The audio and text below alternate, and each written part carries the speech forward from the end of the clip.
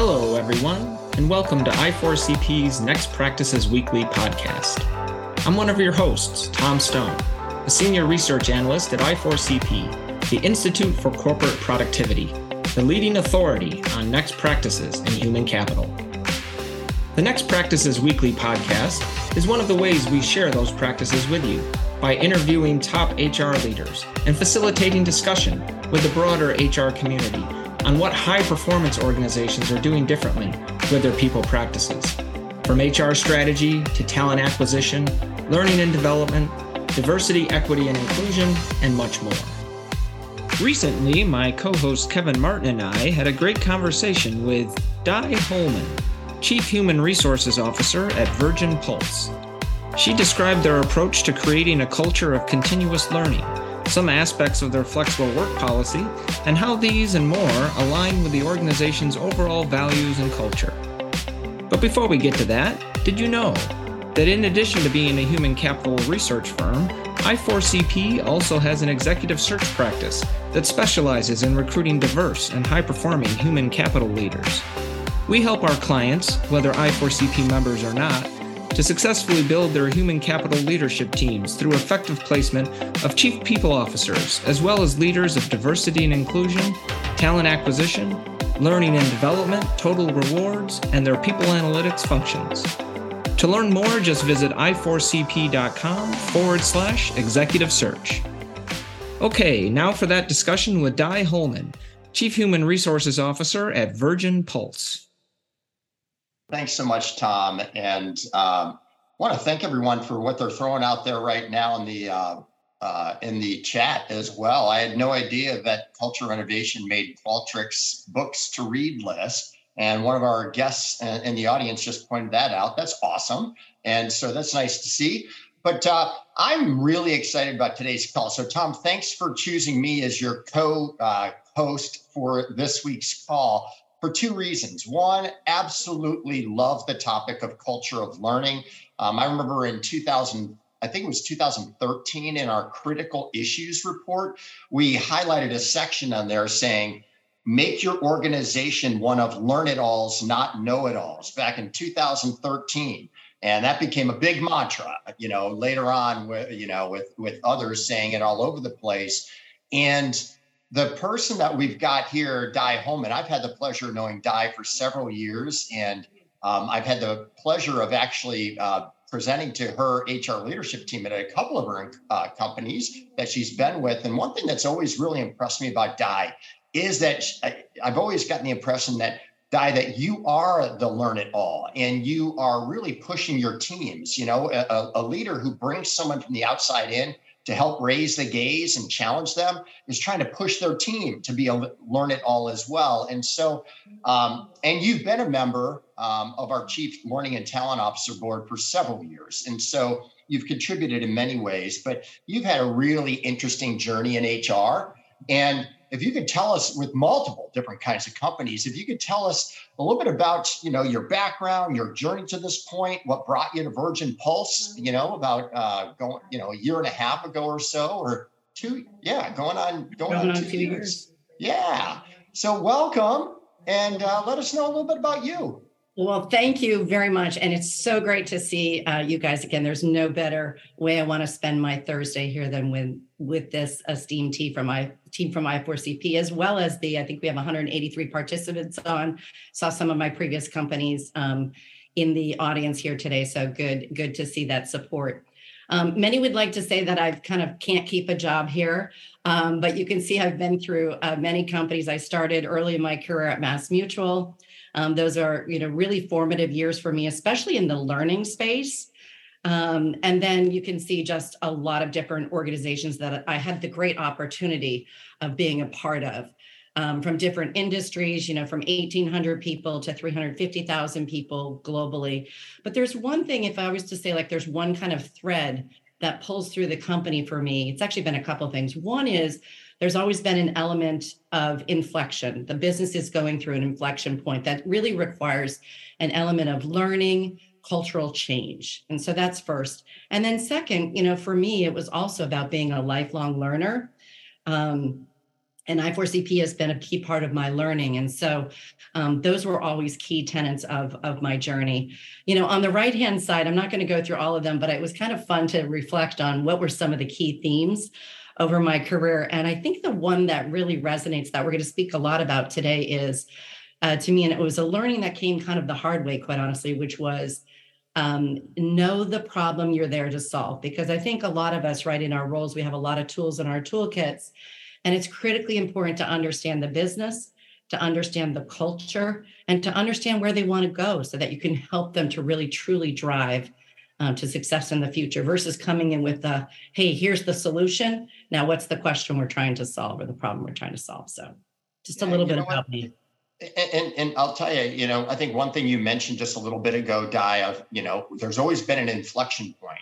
Well, geez Louise, everyone on this call has been faced with multiple inflection points over just the past couple of years, and they're going to continue. And so having that learn it all, that cultural learning is got to be instrumental, as well as never losing sight on what matters most, to your point of knowing what the business is doing, right? Because you can get pushed in multiple directions without that. Absolutely. And that's where I think, I've done pretty much every job in HR right now. And I think all of that, and really, I consider myself a business leader who happens to have an expertise in talent and culture. And really, to wrap up the question that you had, that really led me to my role in Virgin Pulse as the Chief People Officer. I like to believe that all of my experiences and my learnings really equipped me with the tools and the experience that I needed to take on this role. So. And as you talk about Virgin Pulse, so here's our question. So everyone just pull up the chat right now, if it's working for you, and throw it in there. Who founded Virgin Pulse and what was it originally called? So Di, how about a little bit of the background here? Hey, yes. So actually, we got Richard Branson. So Richard Branson did found the company in 2004, if you can believe it. So we were originally part of the Virgin Group, along with, you probably know their brand best with Virgin Atlantic, Galactic, et cetera. And the original name of the company was called Virgin Health Miles. And so actually, if we can go to the next, this is perfect. It might build a little bit here, so let's be a little bit patient. But you can see the tremendous growth that we've experienced from 2004 up to current day 2023. And so you can see we started with more of a wellness emphasis. For those of you that you track your steps or you track your healthy habits, that was kind of the initial start of the company, kind of that positive lifestyle change. And of course, Richard Branson is probably one of a great role model for that. He lives and breathes that every day. And then over the past almost 18 years here, right? 18, 19 years, we've really progressed through acquisitions. So several acquisitions to bring us to where we are today, which is a 400 million revenue company, which is focused on the digital health platform. So we have everything from well-being to health, et cetera, across the board. Now you can keep turning, Tom. You're doing great. And you can see several clients. I mean, we are a B2B business, and we have many clients. I think many of you on the call today are probably clients of ours, from everything from coaching to our live services team to a lot of the navigation tools that we provide. If we go to the next slide, we also have a reach around the world in terms of our colleagues. So you can see here, we have over 1,800 colleagues and growing. And a lot of that, quite honestly, was a collection of the different acquisitions that we had over the course of those 17 very robust years. I will say we are invested. Our investor is Richard Branson had sold us about 4 years ago as we merged with a company called Redbrick. And so we now have investment from private equity firm Marlin Equity Partners, who I was just sharing with some of the people on the call. We just had a board meeting, and they've been just a tremendous partner for us in terms of us really helping to shape the company and grow the culture. So you can see here, we have many colleagues around the board, with 52% of them being remote. And I know we're going to speak a little bit about hybrid, which is on a lot of people's minds as well. And we can talk about that. So, hey, Tom, real quick, as before we go to the next slide, I'm just curious, the 52% remote really stands out here, Di. And Can you talk, one of the things that I'm sure everyone on this call is hearing from an executive about, or maybe their board, is productivity. There's so much in the headline around, well, productivity is at an all-time low, but other research, we have a pulse, Virgin Pulse. We have a pulse survey in the field right now. We call them pulse, meaning 4 short questions on productivity. And we've asked, what's your work model? And since you rolled out that work model, what's been the effect on productivity? And overwhelmingly, the audience that's answered the poll right now has told us that productivity's gone up since they've rolled out their work models right now. And so there's so many questions around it. Can you tell us about, how you account for productivity, being a 52% remote team, and what's that all about? Yeah. And actually, just to even clarify, we were 52% just off the bat as a company. And then about a year ago, we asked people, during COVID, I think everybody was having, making the same decisions about, do we go back to the office? And we kind of crawled a little bit. Some people kind of ran back to the office, others didn't. And we actually did a survey with our population. And what we found is 87% of them, because we were actually a work from home. We had very strict COVID restrictions that you could only come into the office if you were vaccinated. And so that really, promoted a lot of people remaining at home. And so that number actually rose because 87% of the population said we will not come back to the office on a full-time basis.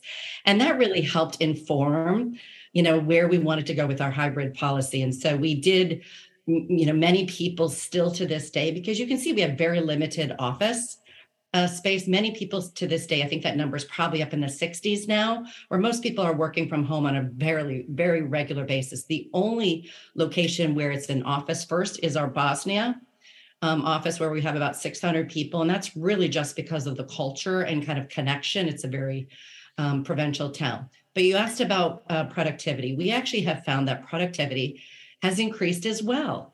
And why is that?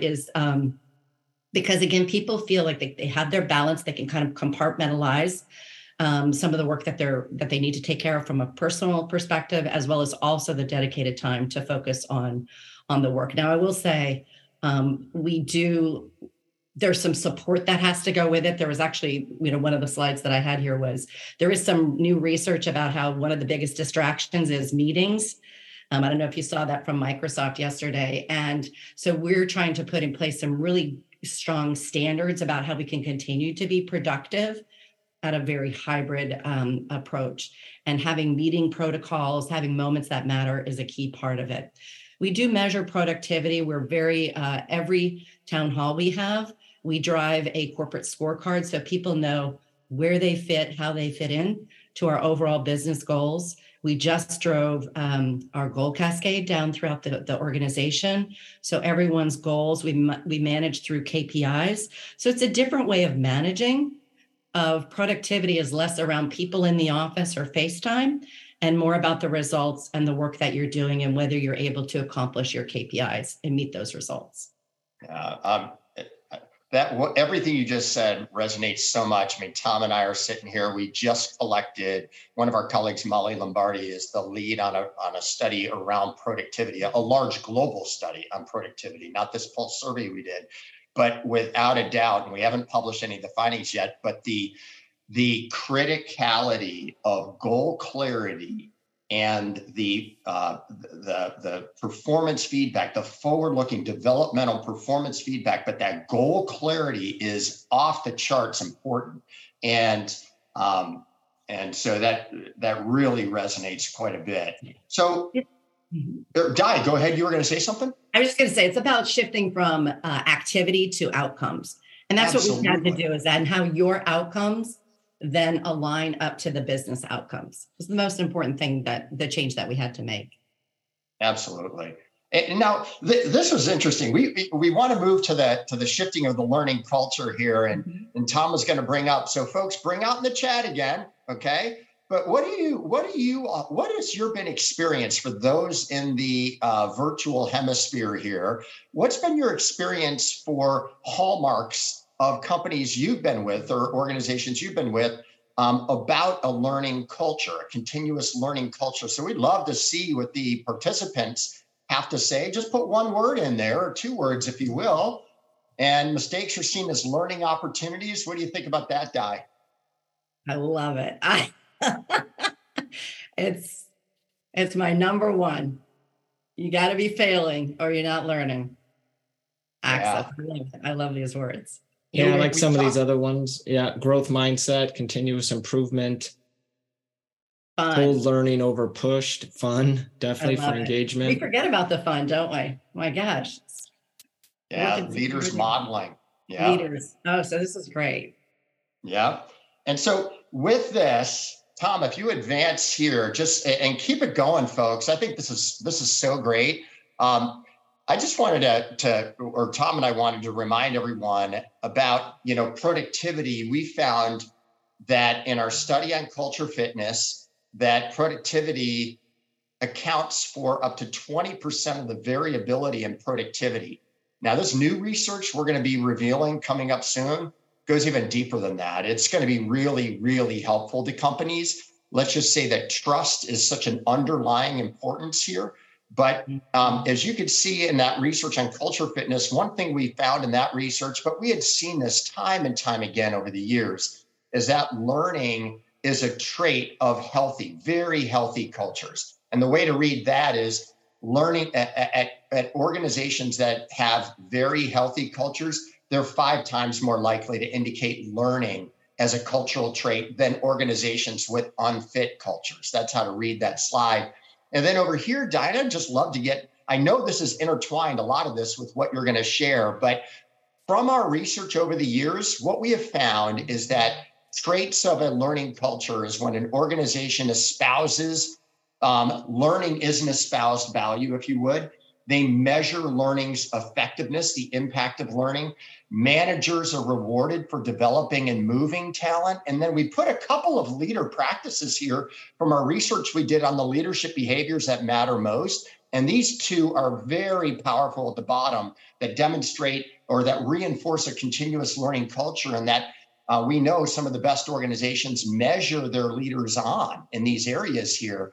But Diane, why don't we turn it back to you? Because I know you could talk to all of these here, and you're going to be kind of infusing these in what you share. But what does a learning culture mean to you personally, and at Virgin Pulse? And talk to us about what you're doing around that.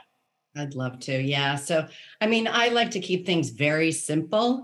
And to me, learning is simply about an organization that continues to grow and improve, right? It's an evolution. And I think that's both not only for the organization, but also each individual who makes up that. We all make up the organization, so personally and professionally. And, to kind of start, I started reflecting on what do I think are the 5 hallmarks. And I loved the one around, making mistakes, because, just a quick story here that kind of, it helped to really, this was actually several years ago, early in my career.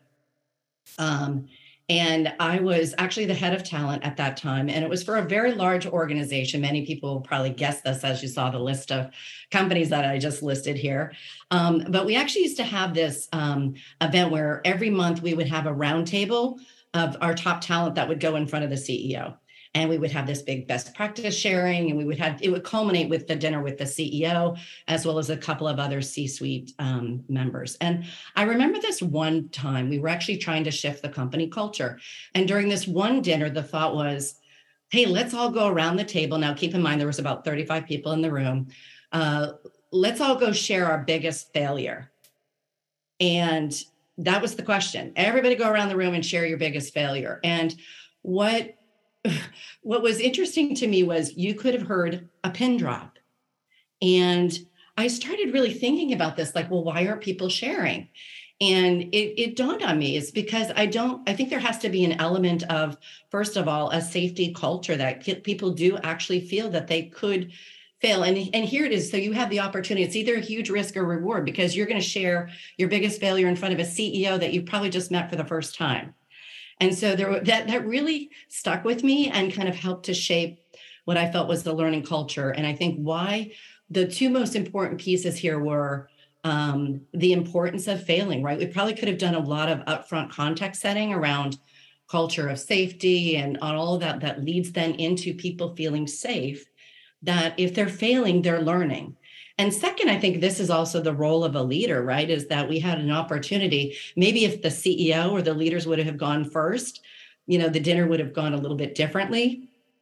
But it just really stuck with me about the importance that part of learning has got to be failing. And I try to do that every single day. I kind of say, if I'm not failing every day, then I'm not learning and I'm not growing. And I try to impart a lot of that on my team and in the organizations that I've been a part of. The second hallmark, just to kind of keep us moving here, is this idea of long-term, growth mindset. So I love that whole saying of what is it? I think it's like, if you keep doing the same thing, but then expect a different result. I think it's the definition of insanity or something. Yeah. But to me, I think you have to, if you're thinking about kind of a learning culture, there has to be some element of the why behind it.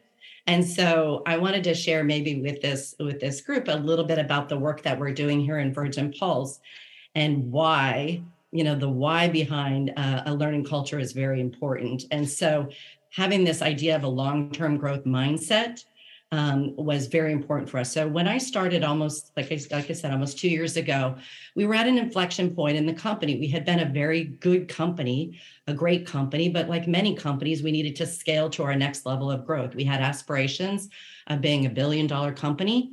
And for us, we needed to accelerate that growth. From 400 million to $1 billion requires a lot of shifting. And so we went through a massive transformation that you can see a little bit of elements here, where we had to really reflect and rethink on everything that we did. What was our strategy? What were our processes? How do we go to market? And I think also double clicking into how do we actually work? How do we make sure that we're growing and we're thriving? And that to me is always about, creating a learning culture. So if you go to the next slide, Tom, I'll just kind of keep the story going. One of the things we had to do was we had to assess, okay, if this is our strategy, this is where we're going, we need to have that growth mindset. Let's think about the culture that we have to support that. And this is a shout out to the great work of the Cultural Renovation, because we actually did use that book. And it's a great operating book in my mind to kind of help us think about the culture. And that's exactly what we did.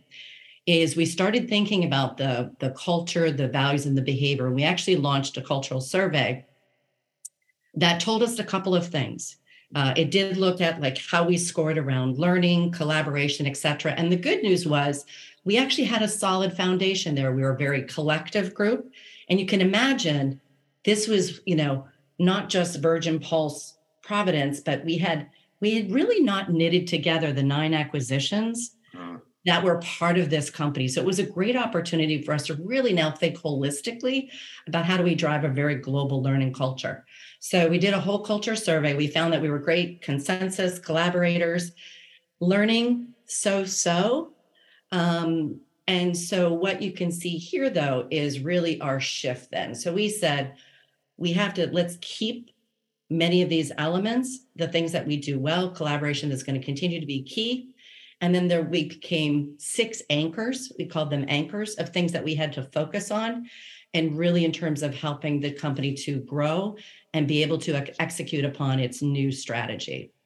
And learning became a key piece of that. Accountability became a key piece of that. And you can see here what became our core values. So I do believe, learning culture has to be around the part of our DNA, and that's in Virgin Pulse. This is part of our DNA. So if you were to unpack each of those values, especially in the Grow Forward, there's elements of there about take risk, fail fast.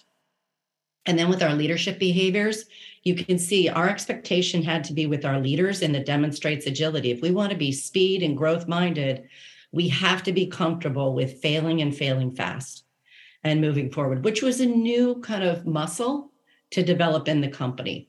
And so we use these as really our North Star in terms of the people we bring into the company, how we assess our talent, and how we look to develop our leaders and our employees along the way.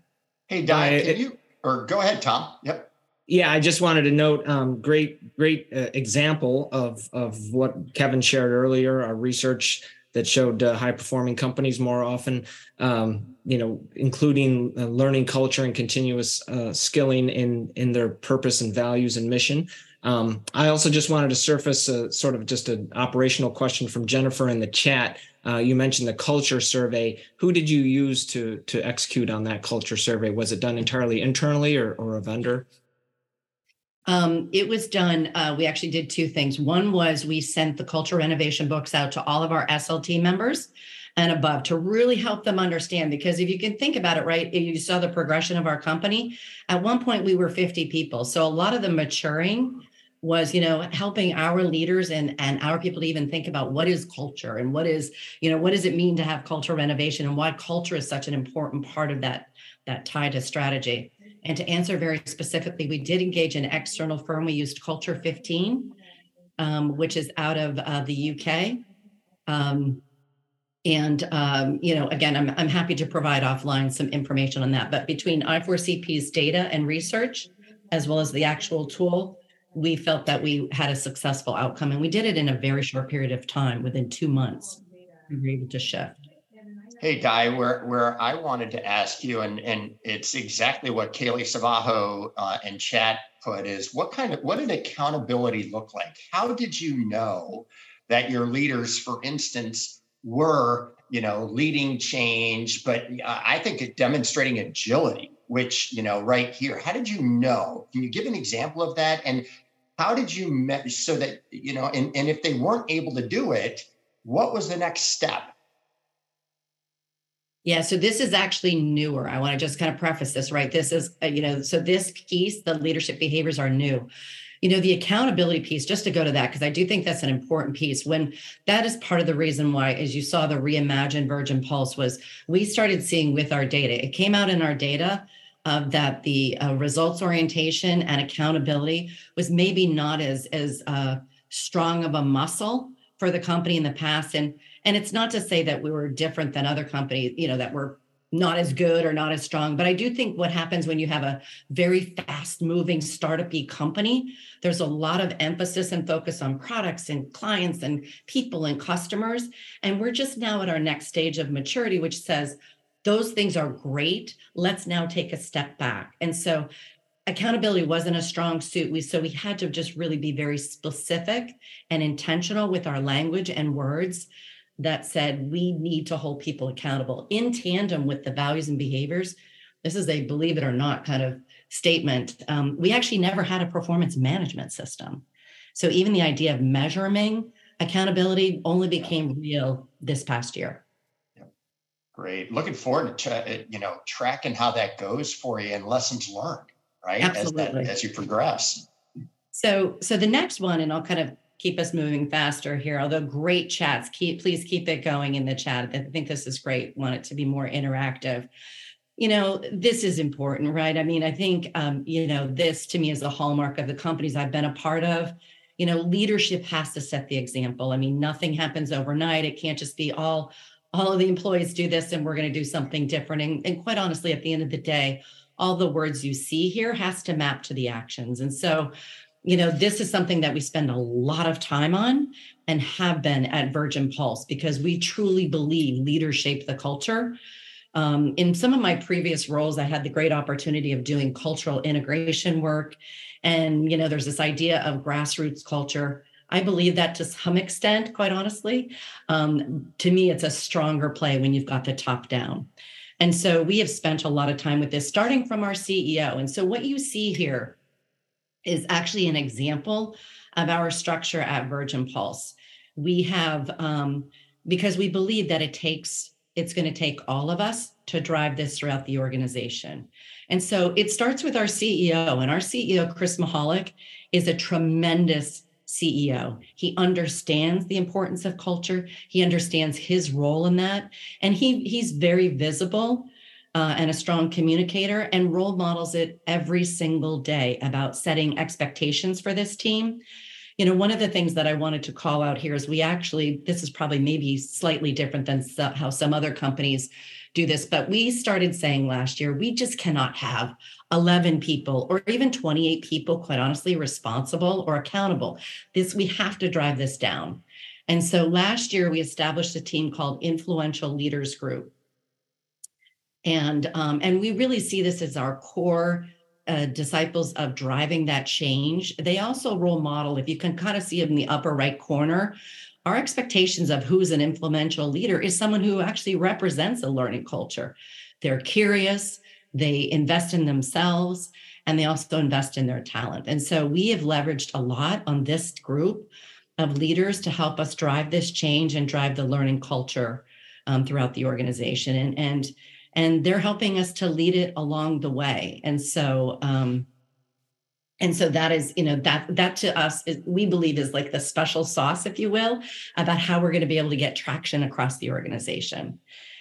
And then if we go to the next slide. Di, real quick, just to kind of go back in here, there's a great question in here around how did you define who the influential leaders were in that group? And this is a great question because one of the key elements to culture renovation in the book you cited that our CEO came out with and our research shows is you've got to be able to identify the influencers and the detractors. And so how did you go about doing that? What went into that?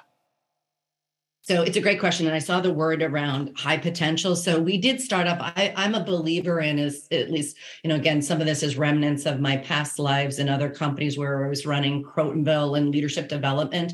I always believe you have to have top performers though, right? That's like the ticket on the, that's table stakes, quite honestly. So all of our influential leaders had to be viewed as high performers and accountable, results-driven leaders in our company. We then did look to high potential. And for us, it was a very immature kind of way of looking at leaders here. But we did look to those individuals that we felt were strong in change. So we kind of did mini assessments, if you will.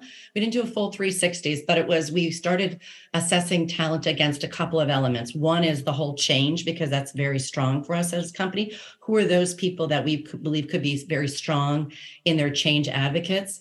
You used a great word, which I thought was influencers. Not everybody actually in the influential leadership group are necessarily people managers. So we do have a few people, just by their nature of their social network and their ability to influence people around them. We wanted them to be part of that group. But we went through a classic nomination process. And then as a leadership team, the ELT last spring met together and started assessing all of the nominations against the criteria and came up with a group of 94 leaders. That is very interesting.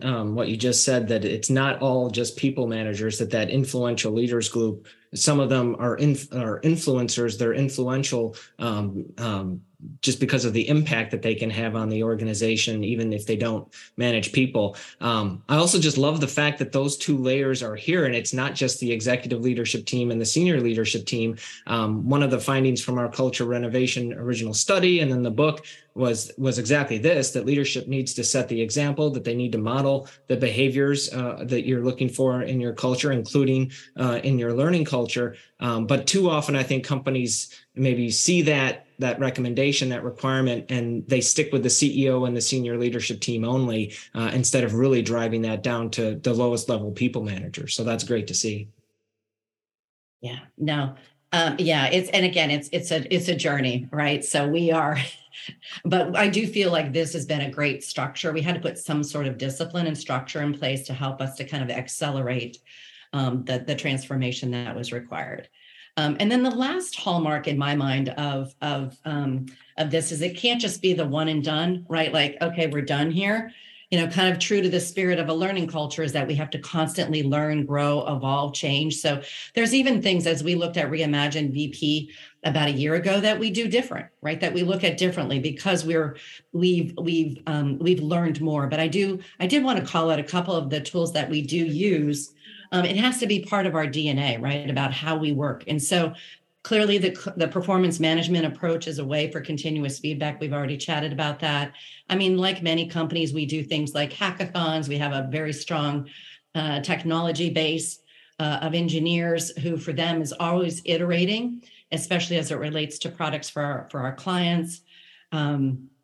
We have just a couple that I wanted to call up that may be different or unique to us is we're starting to instill this whole after action review. And, in my past life, especially, this was a key part of just, if you're always making it a part of, even after a meeting, doing a simple like plus delta, what'd you like? And what can we do different next time to be even better if? That's even a more safer kind of phrase around, it stunk versus, hey, here's one thing that we could do that would make it even better if. So we're starting to implement a lot of that.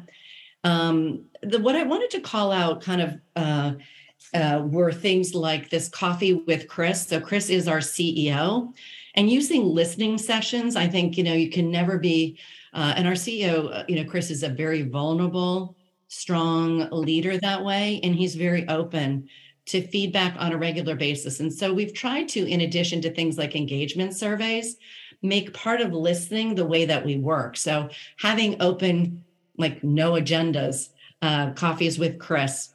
The other thing is, I think we all know that mental health and stress are global challenges, and especially in the work environment. And so, this holistic approach to learning, sometimes it's not just a process or a new training or a tool. Sometimes it's just being able to take time to reflect and rejuvenate yourself.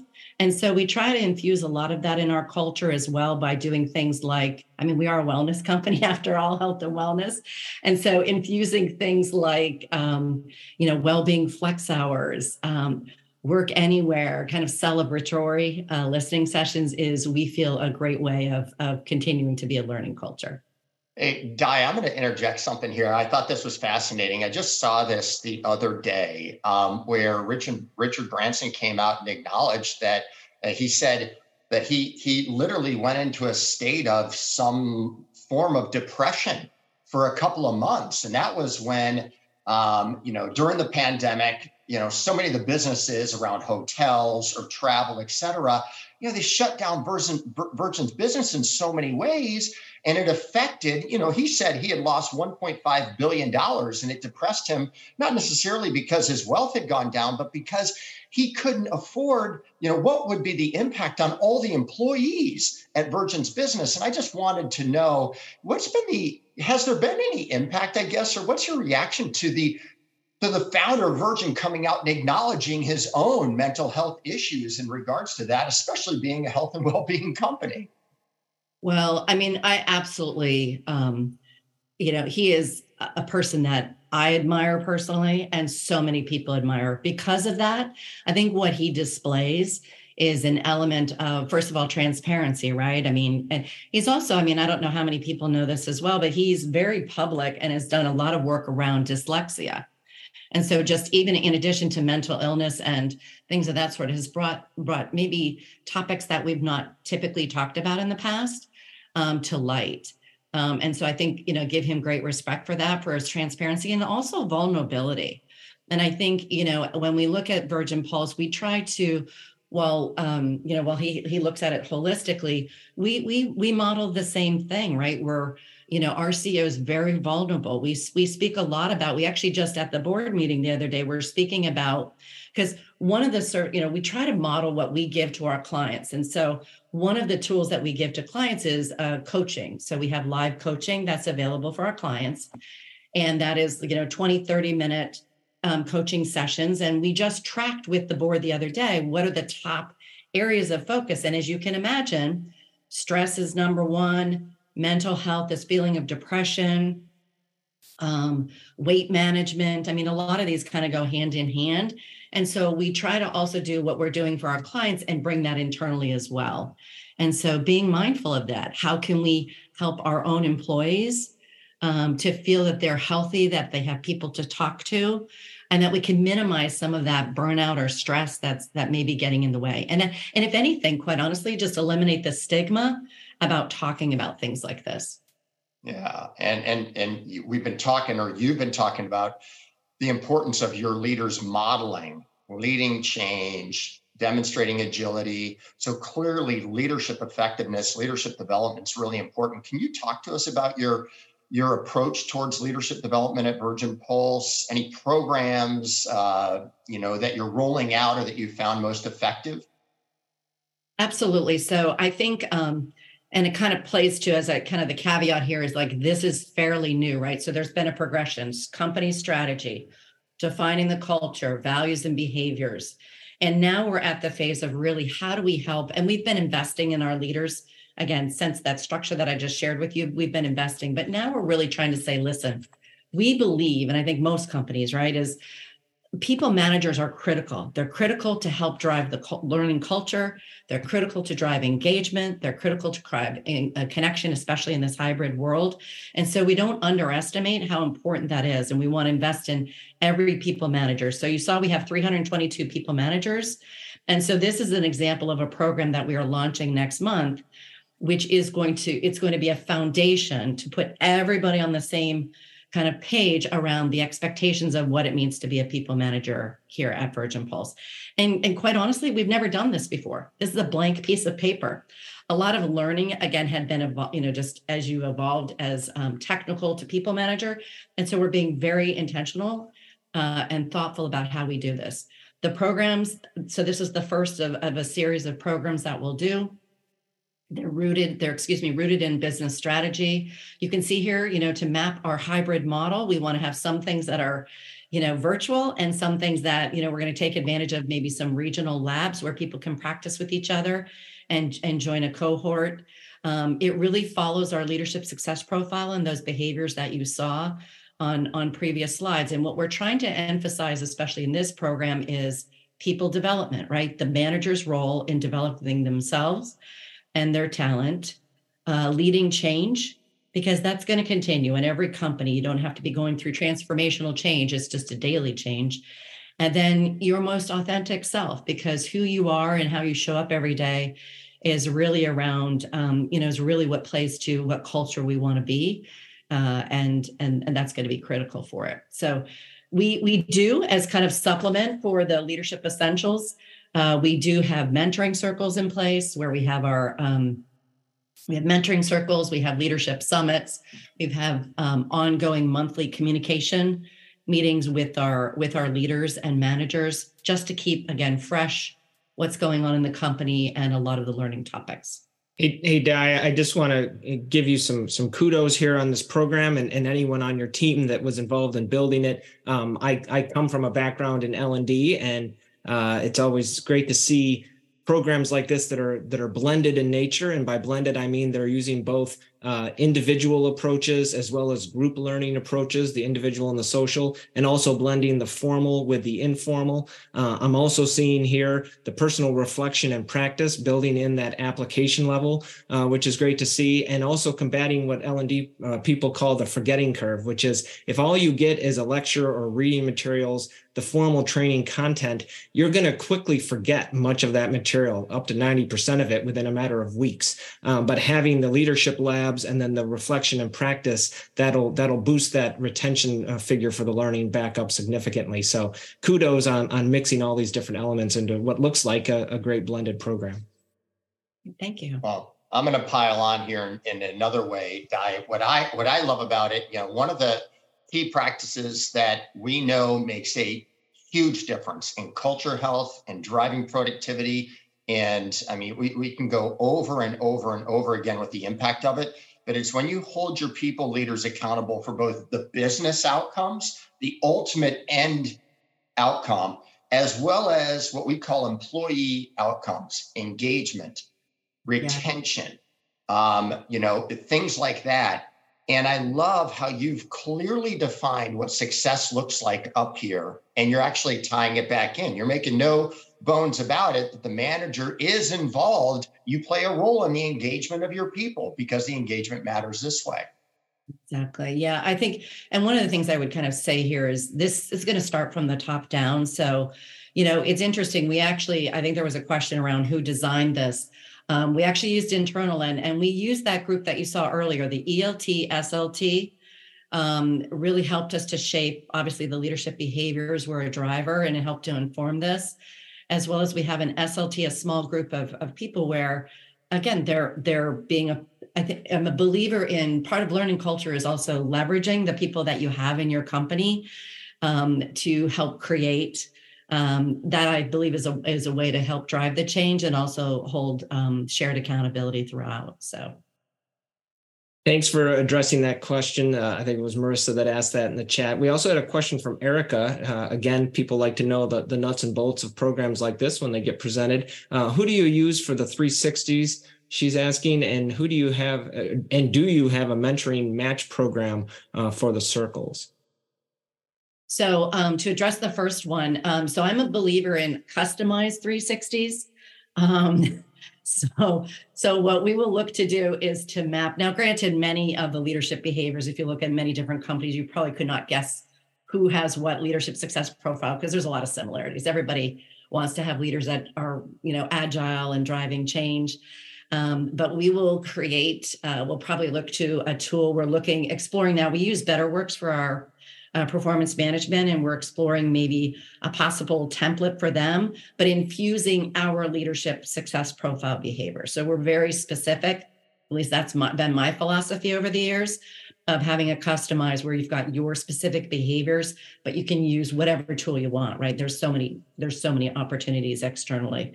In terms of the mentoring circles, we did actually matched people. We matched people. So the way that they're structured is we either have one ELT member or two SLT members who lead the mentoring circle. And we worked with our diversity ERGs, as well as my team, on kind of doing the matching from even the mentor perspective. Because what I also wanted was, especially like in the SLT, you want to have someone who's maybe more of a tough love mentor, and then maybe someone who's, kind of matching someone who can complement that. We asked all of our mentees what they were looking for, because I think it's just a great way to get a little bit more specificity and clarity on some of the objectives and goals that you're trying to accomplish from a development. And so we tried to map as best that we could who were great in these areas from the mentors, with maybe where was this a gap with some of our mentees. But there was a process we used. And great. Great. And great to hear that you mentioned earlier that your senior leaders were involved in the design of the program, obviously verifying what leadership behaviors align most with your vision and mission, values, and so on. But then also involving them, it sounds like, as teachers, as part of the mentor circles, and so on. Again, a finding that I4CP research in multiple studies over the years has found correlated to stronger performance. I'm looking at the clock. We've got about 5 minutes left, and we were going to talk about one last topic, which is your approach at Virgin Pulse to hybrid and flexible work. And we've got just one slide here that you gave us on that. So let's spend our remaining time pivoting from learning culture to the related topic of hybrid and flexible work, if we could. Yeah, and so I won't.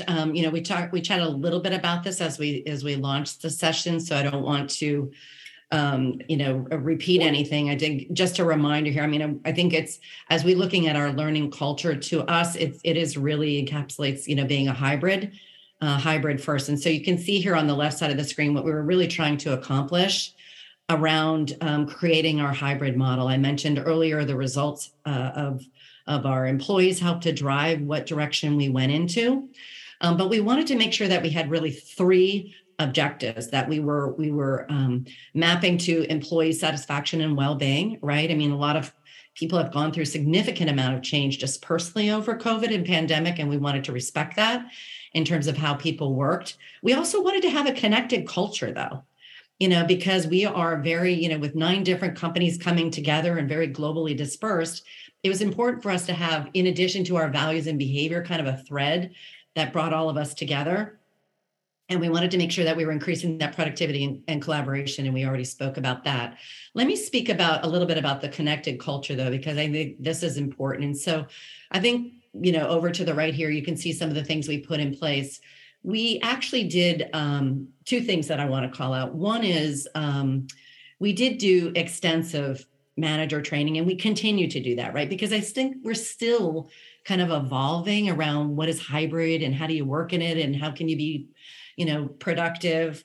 And so we're continuing to provide tips and techniques and how to work together and collaborate. We put together this cultural champions idea. And so we actually do have culture champions around the world, and they come together on a very regular basis. And what their focus is on a couple of things, not only the facilities and kind of the classic, but also what are those moments that matter, that are important for us to really come together. And what we've defined is when we have these global town halls, or that we have watch parties on a regional basis, but we've now kind of worked towards a regional culture nuance where we have our culture champions kind of facilitating and leading connection points with all of our employees, but more on a regional basis, since that seems to be what works for us. And trying to put in place as much as we can those connection points that matter to people, because I think that's one of the things we all agree we've kind of lost, is that personal connection, not coming into the office. So we're trying to replicate that through not only our values, our purpose, and our mission, but also through connecting with each other in a virtual space.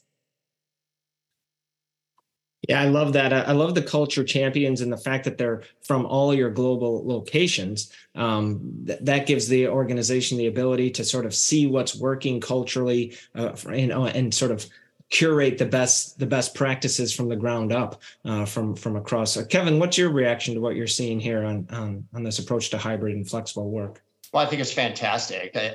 What I love most, Di, just listening to what you're talking about is even though you are really fully in on the remote thing, with 60% of your workers now remote, this is a muscle that's so new to so many, and it's got to be reinforced. I mean, you're placing such an impact, as you should, on the culture of Virgin. And if you're saying you can work fully remote, the last thing you need are bias creeping in and other things that tell the people that are being recruited in, for instance, you're going to work fully remote and have all this opportunity to feel like, you know what, I'm not getting as much opportunity as someone who does show up over here, or what might happen. And I just feel like the emphasis you're placing on the manager capability here is going to really it's going to prove to be the secret sauce, frankly. That's just my own thoughts there. And, Di, another thing that comes to my mind, just as if you could wrap it up, is given what you're working on, is there muscle within the HR function broadly at Virgin Pulse that you're saying, you know what, this is going to require a little bit of a tweak here, and this is how we're going to account for that? Yeah, I would say, so a year and a half ago, there were 41 people on the HR team. And now there are 22. And don't be, it's not a takeaway, but what I am very proud of the people team, because we actually have 22 people who we don't need. It's not about quantity, it's about quality. So we actually do have a very strong people team in place. We have the skills and capabilities to really help us move this forward. And so every day, again, there's a lot of things that we're doing, from building a foundation around processes and operations, right? Because if you think about it, we had 9 different companies coming together, trying to standardize things like policies and processes and even tools. We had, BetterWorks, ADP, all of this coming together. But what I'm really proud of the people team for is, we're very focused from a business. Our people strategy is completely aligned to the business strategy. It came from the business strategy versus being something that's separate. And we're all here, and the skills and capabilities we have are around leading change, being very purpose and mission, because we're a very purpose and mission driven company. And we're all lifelong learners. So it's a great team of people that are curious, excited, and really wanting to learn themselves and develop and grow, but also be able to take the organization to its next stage of success.